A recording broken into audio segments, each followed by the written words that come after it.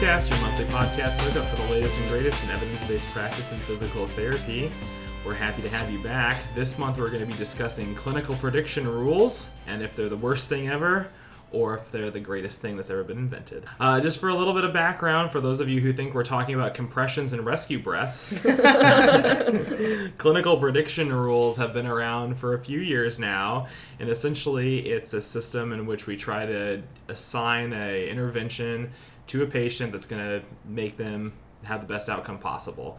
The way these studies are done is that they take a group of people, they measure pretty much everything that they can about them, they render an intervention, and then they see who had a successful outcome. They'll take that information, they create a little bit of a regression, and essentially a set of characteristics that suggest that people will benefit from this treatment. The way it's been packaged and sold to PTs is that if these people meet these criterion, they should get this intervention, and it's going to be the one thing that makes them so much better. In practice, many of us have seen that be frustrating, and there are several criticisms that exist out in the PT world right now of these clinical prediction rules, and that's what we're here to discuss today. So I have my all-star panel. I got Casey, I have Meredith, and I have Riley, all doctors, of course, and professionals in the field, and we are going to be breaking this down. So let's start with kind of the popular criticism. Dr. Chad Cook, many people know of him and his strong opinions, has written an editorial sometime back that was on Facebook and many other mediums criticizing clinical prediction rules. He was among several that had done so, essentially saying that they don't tell you what they say they tell you, and that by and far the studies are not of the quality that we hold them up to. So we're going to start there by just trying to tear into these a little bit and see what the panel here thinks. So I'm going to pass it over to Casey to start. What do you think about the criticisms that have been leveled against CPRs? Do you think they're valid? Do you have other concerns that Chad hasn't mentioned? No, I definitely think they're valid. I recently read a systematic review back in 2009, so, a few years ago, by a name I cannot pronounce. So Mark Bishop was one of the authors on there. It was in the Physical Therapy Journal by the APTA. And essentially they listed 5 big problematic areas. So blinding of assessors and the treating clinicians, using an appropriate cohort and definition of duration of symptoms, follow-up periods probably need to be a little bit longer, assessment of potential prognostic factors or assessment of potential psychosocial factors. And then, a lot of these studies have limited sample sizes. And one of the recommendations I actually thought was really interesting was they recommended 10 to 15 participants per variable, which would really limit some of the longer, more obscure CPRs that we all know and love. Could you possibly be referring to the CPR that suggests low back patients who would benefit from Pilates-based treatments? Maybe. Yeah. Maybe. That's in the list there? I think so. So what do you think? Do you think those are all reasonable criticisms? What don't you like about CPRs? I definitely think they're all reasonable criticisms. One of the things that I consistently read while, researching for this podcast was that the quality of studies that these CPRs are being derived from are low quality studies. So if we want better clinical prediction rules, our studies have to be more stringent or they need to be validated. So Riley, do you think that these clinical prediction rules are prescriptive? Can we use them like that? No, and it is important that we're only talking about prescriptive clinical prediction rules here. They're the only ones that we're really criticizing, but even though I think all those criticisms are valid about the quality of the study, but I'm less concerned even about the methodological flaws and more concerned about the actual structure of the study in the first place. The studies were never set up correctly, claim what they're claiming. No matter how good of an outcome you got or how strong it was, how strong the effect size was, it's still not telling you that this intervention is the best. It's just telling you prognostically which patients are going to get better. So does that suggest on some level that the characteristics that are being derived from these CPRs aren't necessarily telling you lumbar manipulation or whatever it may be is going to help? It just is telling you these are the patients that will probably get better with any treatment.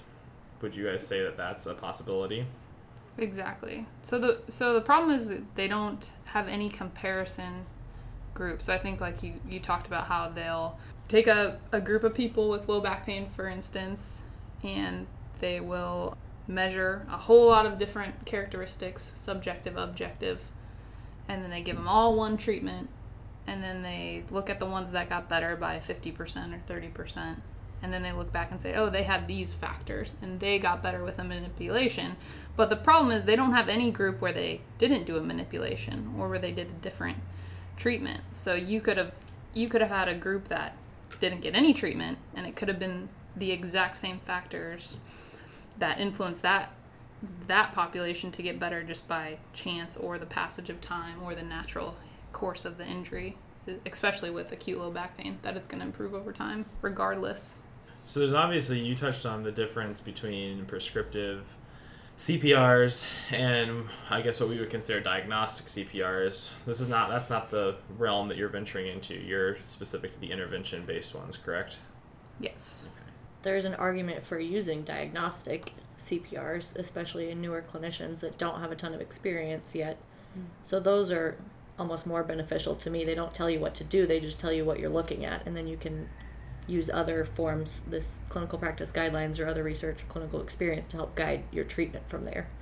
Well, and I think too, especially with diagnostic CPRs, you're looking at a study that's being measured against a supposed gold standard.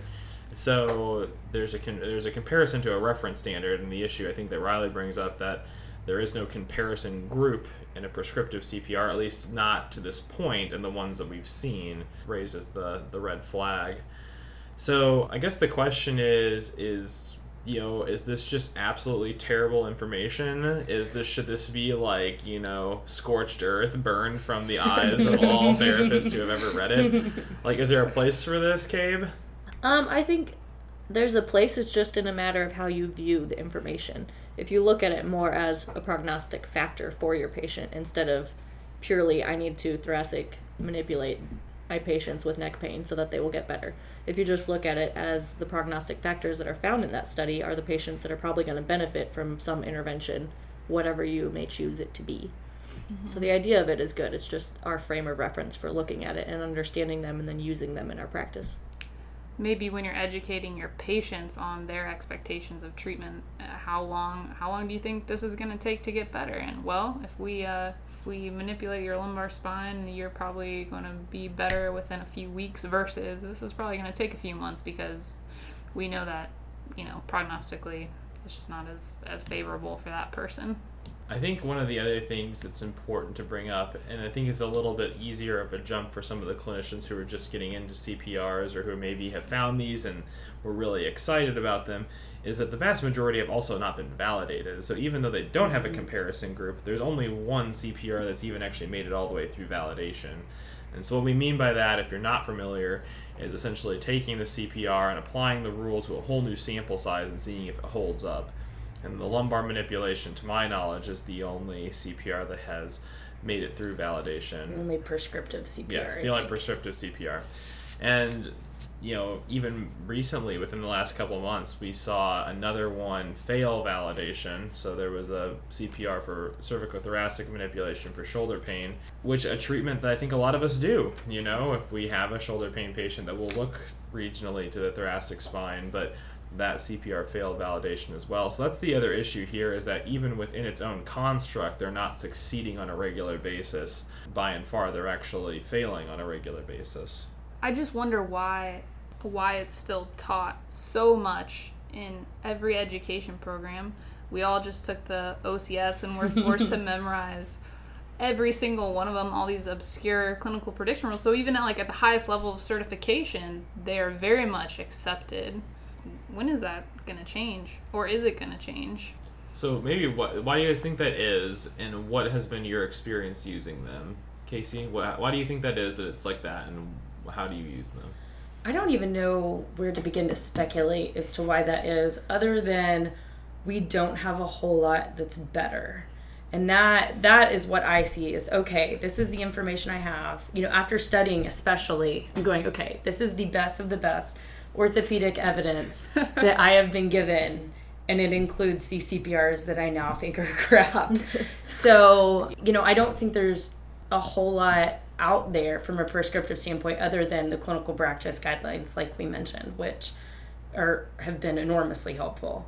Yeah, just like, how do you use these? And if you do use them, or how have you used them in the past, maybe? Because, like, you know, if it really is bottom of the barrel research, you know, is there a way that you can use them or that you have used them? I think in my current clinical practice, I use diagnostic CPRs far more often, if not all the time, more often than prescriptive CPRs. I am more apt to look at the person in front of me, look at their impairments and their functional limitations, and then break down what they need from there. Or I'm using a treatment-based classification system and going, okay, are they in pain control, are they in stabilization, or do we need to be optimizing their functional movement? Kind of where are we on that continuum versus, well, what factors do you have that may justify using something that I'm probably going to use anyway? Yeah, it's like, along with being the only rule that's validated, the lumbar CPR, lumbar manipulation, is like the only one that's even remotely practical. I mean, the idea that you're going to recall these 6 different obscure factors while you're doing an exam thinking about all these other things. I mean, we're taught this way, but who does that? Do you know any clinician that is like, yes, they fit 4 of 6, and so now I'm going to manipulate their thoracic spine, and there's a 76% chance that this is going to get them more than 50% better. Like, nobody does that. That's what we need to tell them. Your positive likelihood ratio is really good. I have a lot of patients who are interested in the positive likelihood ratio of their improvement, and also who know what that is. Maybe I'm just bitter because of just having studied for the OCS. It's really irritating, though. Yeah. We say that now. We don't know if we passed yet or not. But yes. I mean, to address your question, like, I think the reason why they're so prevalent in, like, education programs is because they are well-intentioned, and so it comes from PTs trying to be as evidence-based as they can, so they're like grasping on every bit of evidence that we have, even if it's crappy and even if it doesn't, you know. I also think it comes from a place of trying to establish some sort of agreement and guidelines on what manual therapy looks like and what those interventions are. Like, I was reading a ton of the history of manual therapy in my fellowship lately. It's very delightful reading, in case you're wondering. Riveting. And a lot of it was talking about how, you know, we define manual therapy by 20 different definitions if you ask 20 different therapists. So I think it's a way of the community as a whole trying to establish some set guidelines. It's just a matter of we haven't found the best way to do that yet, and maybe we need to take CPRs and evolve them and only come up with diagnostic ones or prognostic ones or whatever it may be, but it's just kind of the starting point in the evidence, which is really, our evidence has grown so much in the last 10 years that it really is kind of the infancy of these CPRs. I mean, I think they will continue to develop and could be a beneficial thing if they were just used correctly and structured and tested correctly. Yeah, ultimately the research just needs to be better. Yeah. It's like almost then we could take them more seriously. But when you're dealing with, you know, super small sample sizes, nobody's blinded, it's going, okay, you're missing the basic aspects of research that we really need to consider it quality. I think there's something to be said for the idea that they're also, while they do have many parts to them, they're easy to digest. It is not abstract. It's easy to understand. If this person fits this, and this black and white criterion, then I do this black and white treatment. And I think from a novice therapist, and probably even from some practice therapists, that's a comforting thought. But the problem is that they come from a place that is not necessarily a strong evidence foundation as far as the design of the studies or the derivation of the studies, and then even within the study there's very little comparison to the other possibilities for why these patients could be getting better. So I think part of it is also the ease of use and that kind of comfort of, oh my gosh, this is exactly what I need to do, A plus B equals C. So I certainly think that's part of it. What about this idea of, I don't know, screening it to the point where it's something that we use for the novice clinician to help them get used to or comfortable with the idea of administering treatments that sometimes in PT school, like manipulations, are thought to be a little bit more risky, and then transitioning them out of it? Is it a bad idea to teach someone something good for the wrong reasons? Thoughts? Yes. Riley says no. She says hell no. I would just rather teach them what the actual risks are of manipulation and that it's very, very low, and give them confidence in doing manipulation for that reason. And, the fact we know manual therapy is a really effective treatment in general, and we know it's low risk. That's all you need to know. You don't have to cushion it with this bad evidence. Yeah, I think you can fall back on the CPGs, which are based on a wealth of information and tell you that manipulations are a great treatment option for most cases. And then that has a lot more weight to it to me than some CPR that somebody decided was a good idea. Well, and even when you're not looking at manipulations, if you're looking at just, manual therapy and exercise, I think what I like about the CPGs is that they foster a certain level of creativity in clinicians. Like, they really leave the door open to what works for you or what your patient may be presenting with. And I think that sometimes novice clinicians lack that creativity. You have this great foundation from what you've had from your clinical rotations. You have like a small bank of exercises, but really you need to be able to adapt your thinking to the person sitting in front of you and like what they need the most. But I'm also a huge advocate of functional movement, so that requires a lot of creativity sometimes. Thinking of Meredith, what you said made me think like some of these CPRs are based on a single study, whereas the CPGs, think of just the quantity of evidence that is based off of. Like, how much more valuable is that information? Even though it's a general statement, it might be like moderately effective to do therapeutic exercise for X diagnosis. It's not giving us a lot of specific information, but it has so much more weight behind it. And just as a quick pause and rewind for our listeners who are a little bit confused about the acronym differences. So CPGs, just as a review, are the clinical practice guidelines that are published by the APTA, and they are a summary of all the available evidence for a specific body area or diagnosis. There are not a ton of them. There are a fair amount, and not every diagnosis and body part has been evaluated to the level of a CPG, but they offer probably the highest level of collective evidence. That said, they're extremely long and a tiny bit dry, and they are not nearly as flashy as clinical prediction rules. So but there's the summary page, which is pretty short. There and is sweet. the summary page, which is essentially like a giant abstract. Yeah, easier to digest than It a is full easier CPG. to digest, but that's where that difference comes in. I think, to Casey's point, a lot of the criticism that I have heard from more seasoned clinicians about CPRs is that they make these little mini cookie-cutter robot clinicians, in that everyone that fits this gets a thoracic manip regardless of what that patient may be looking at or what your experience has told you. So to Casey's point, I think that is a benefit of the CPGs over the CPRs, is they give you a lot more freedom to incorporate the other two pillars of evidence-based care to really personalize things to your patient. So to wrap up for today's Circast, I think what we're going to do is we're going to go around the table, and I want to hear everyone's quick elevator pitch for what they think should happen to CPRs from this point on. I'll start. I certainly don't think that they should completely die, because I think the possibility of having a truly prescriptive CPR in the long-term future could be extremely powerful if we actually knew that a specific treatment would help a specific diagnosis, and not necessarily just the passage of time. However, I think the present iteration is not adequate, and I would defer to other kinds of evidence and the other two pillars of evidence-based practice. Casey. So I would like to see the CPRs adapt and survive, essentially. I think we need better research for newer ones coming out. I think the current ones probably need to be validated. And then our education model as a whole needs to look at what's currently out there and potentially weed out some of the unnecessary clinical prediction rules. Goodbye, Pilates-based treatment. I'm going to make someone real mad with that. That's going to go over like a Get some lead hate balloon. on the Twitter. I'm with Casey. I don't think they should die, but they should definitely evolve. They need to... Maybe it's just changing the mindset and making them more prognostic in our use, or getting better research to support some actual prescriptive CPRs, but the way we're using them right now needs to die.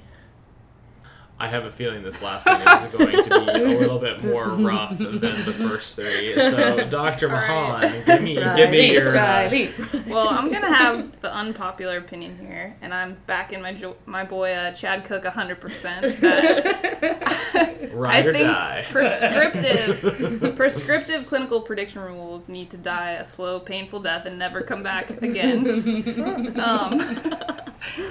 And this whole conversation just reminds me of this article I read like a long time ago called Stopping the Spread of Misinflammation by Jonathan Sullivan. And the quote that stuck with me was he was talking, he said, even peer-reviewed scientific literature is on average about 95% by weight. And in my humble opinion... I had to beat out something else. In my humble opinion, prescriptive clinical prediction rules are without doubt in that 95%. And what about the Pilates one? Is that in the 95% as well? Definitely. That's in like the bottom one of the 95%. The bottom one of the 95%. Okay. I'm gonna light the fire with the Pilates. So, just, I guess to kind of summarize and just to bring it all back home, the panel here is generally pessimistic about the current state of CPRs, and I think that this podcast hopefully warrants everyone sitting down and reflecting on, one, how much stock you're putting in them, and two, what they really are at the present moment, and three, if you were angry enough to burn them to the ground like Riley. We appreciate all you guys taking the time to listen to us. Please hit us up at the @CertCastKC Twitter feed. We love hearing from you guys there. We're going to be changing the model for CertCast going forward. Starting next month, we're going to be breaking these down into small, bi-weekly, I think that's every other week, right? Yes. Yes, bi-weekly Good job. podcasts that are going to take on a little bit more focused topics. So we're excited to hear what you guys have to say about that. We're excited to see how that does within the community. Again, thanks for listening, and we'll see you next time.